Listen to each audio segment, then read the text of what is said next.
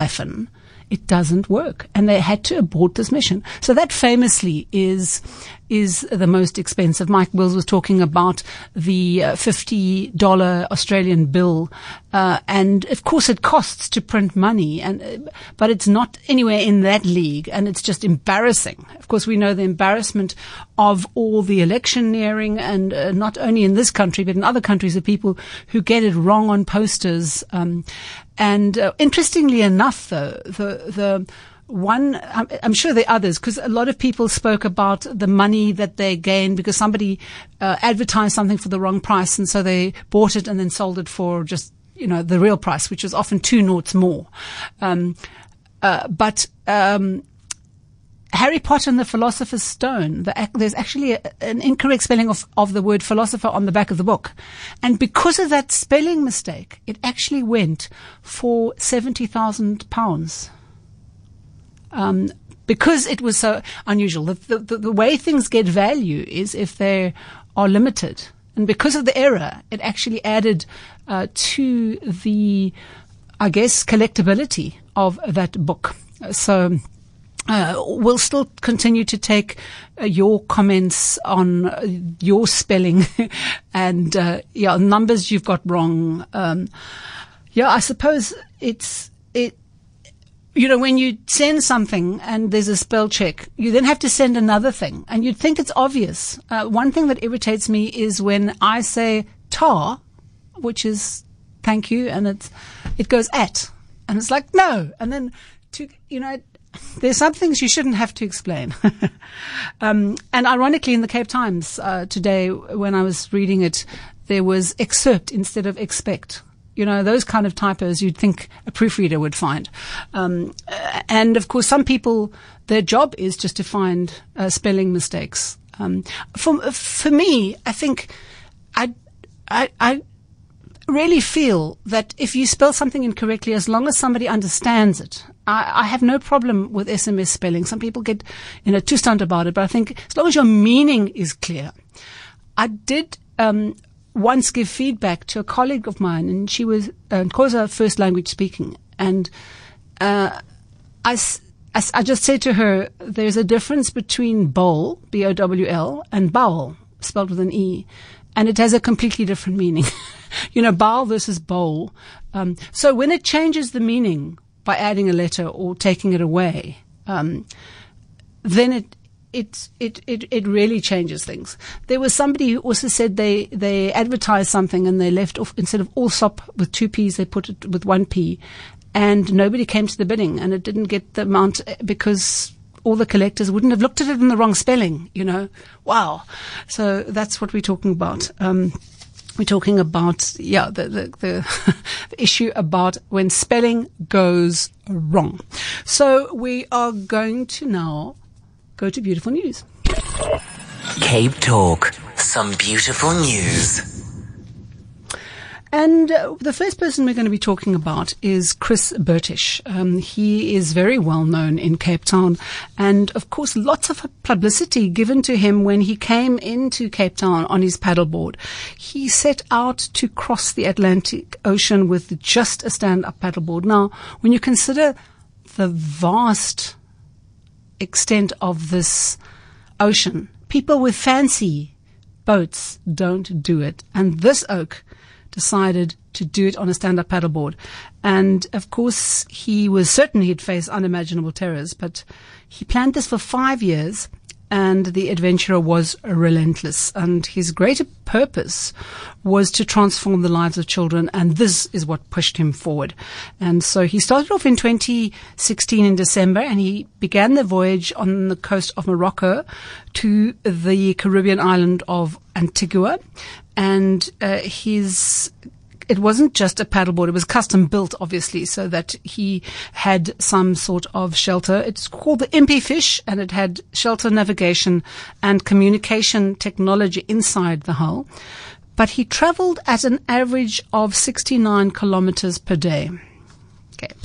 Now, given that St. Helena, which we're going to be talking about later, is 3,000 kilometers away from Cape Town, it gives you a real sense, and that's in the middle of the Atlantic, gives you a real sense of the distance.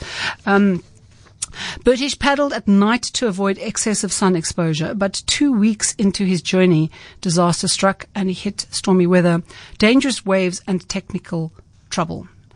And he persevered, completing his mission in 93 days and 7,500 kilometers later.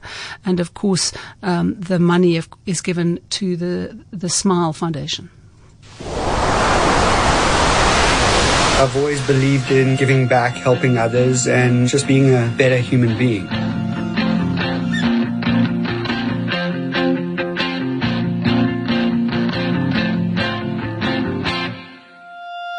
I'm a big wave surfer, waterman, adventurer, inspirational speaker, and I don't believe in impossible.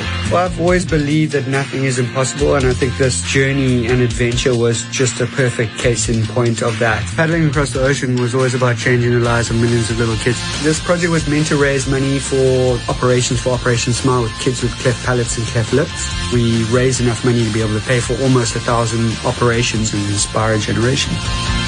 Through these adventures, I'd like kids to be encouraged and inspired to be able to follow their own passions and dreams and never give up on whatever they set their mind to achieve.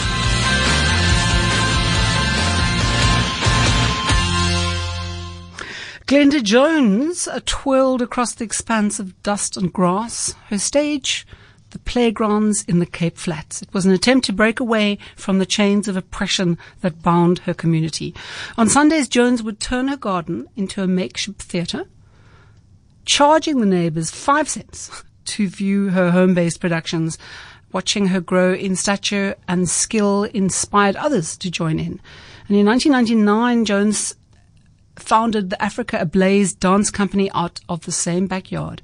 And to this day, all she requires for admission is an unshakable love for dance. Each student that takes the stage receives special attention to cultivate their natural style of dance, singing and acting. Jones' devotion to dance has unfurled into performances across the country, productions such as When Cranes Fly, Question Humanity and Where It's Going. Her vision is to create work that counters unreachable standards of beauty. I started dancing in my backyard. I danced with the trees and I would run with the chickens. Eventually, I started a little dance company in my backyard. Every Sunday night, the neighbors would come with chairs and I would charge them 5 cents to enter our backyard, and it became a theater. I could see that what they were going through was transforming them. It took them out of their poverty cycle while they were dancing. I couldn't believe the transformation in their faces. They had forgotten how poor they were. That feeling has stayed with me to this very day. I then started teaching dance, and then it went into me opening up the Africa Ablaze Dance Company in my lounge where I lived, and Africa Ablaze has been in existence ever since.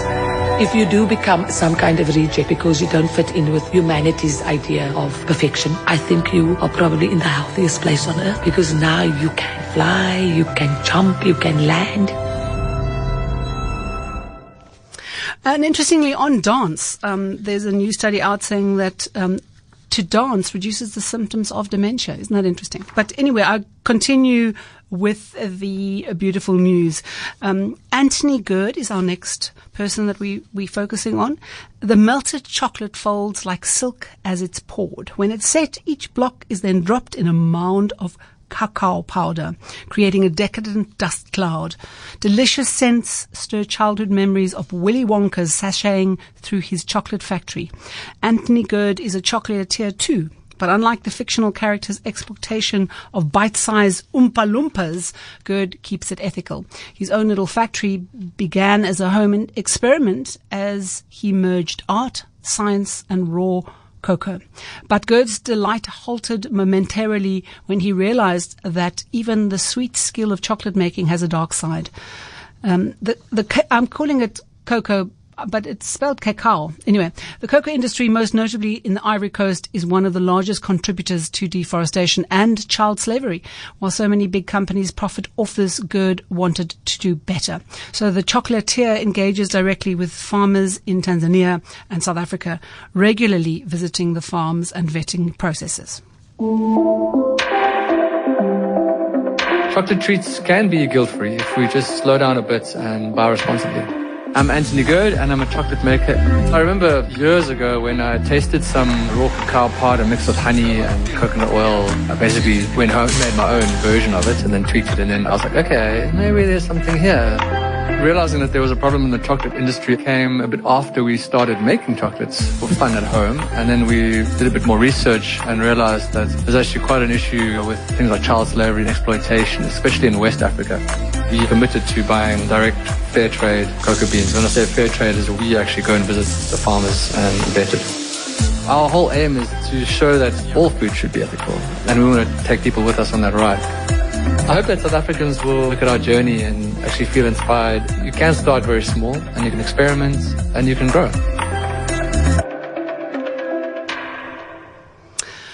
We go next to Nikiwe Glover. When it comes to styling natural locks, Nikiwe Glover is the queen. Her crowning jewels, beads, braids, and wool extensions. The renowned hair artist's creations are an artistic and political statement. In South Africa, hair has been used as a tool for oppression, from pencil tests during apartheid to rules at schools that still prohibit dreadlocks and afros. Experimenting with her friend's hair in high school helped Glover create the unique styles that would have become her signature pieces. I use hair as a means to express myself. Glover says it's a fun way to show my personality and tell a story. When piled high on her head or falling below her knees, Glover's work never fails to capture attention. Coco Chanel famously said, "A woman who cuts her hair is about to change her life." My name is Nikiwe Glover, and I'm a hair artist. I use hair as a means to express myself. I think it's a fun way to show my personality and to also tell a story. It takes a lot of time.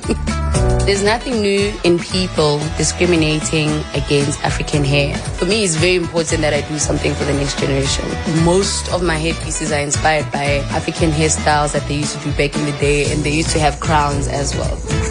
African hairstyles only become fashionable when media decides to make them fashionable. I want to put an end to that and make them stand out in a positive way right here and right now. People of all races have responded to my work and they love it. I want people to remember to own their crowns. Michelle Weston can reveal a universe of beauty in the things you throw away. With the art of scanography, he's a maverick. The alternative form of photography replaces a camera with an ordinary office scanner. Zooming in on mundane objects, Weston explores a new perspective on the world around us. From seashells to seeds, bottle caps to bird feathers, there's nothing Weston doesn't see as beautiful. A graphic designer working from home left Weston uninspired, isolated and deeply depressed. Examining objects up close gave him a reason to get out of bed every day and explore the world around him. During neighborhood walks and seaside strolls, Weston collects objects that have fallen by the wayside, anticipating the masterpiece it could be. Anything can be art if you change your perspective. I am Michelle Weston, and I am a graphic designer and scanographer. Scanography is an alternative form of photography where you use a scanner as a camera. Before I found scanography, I felt quite apathetic. Feeling disconnected from the world affected me by taking me into a deep depression. I tried to find a reason to get out of bed in the morning. This form of art has changed the way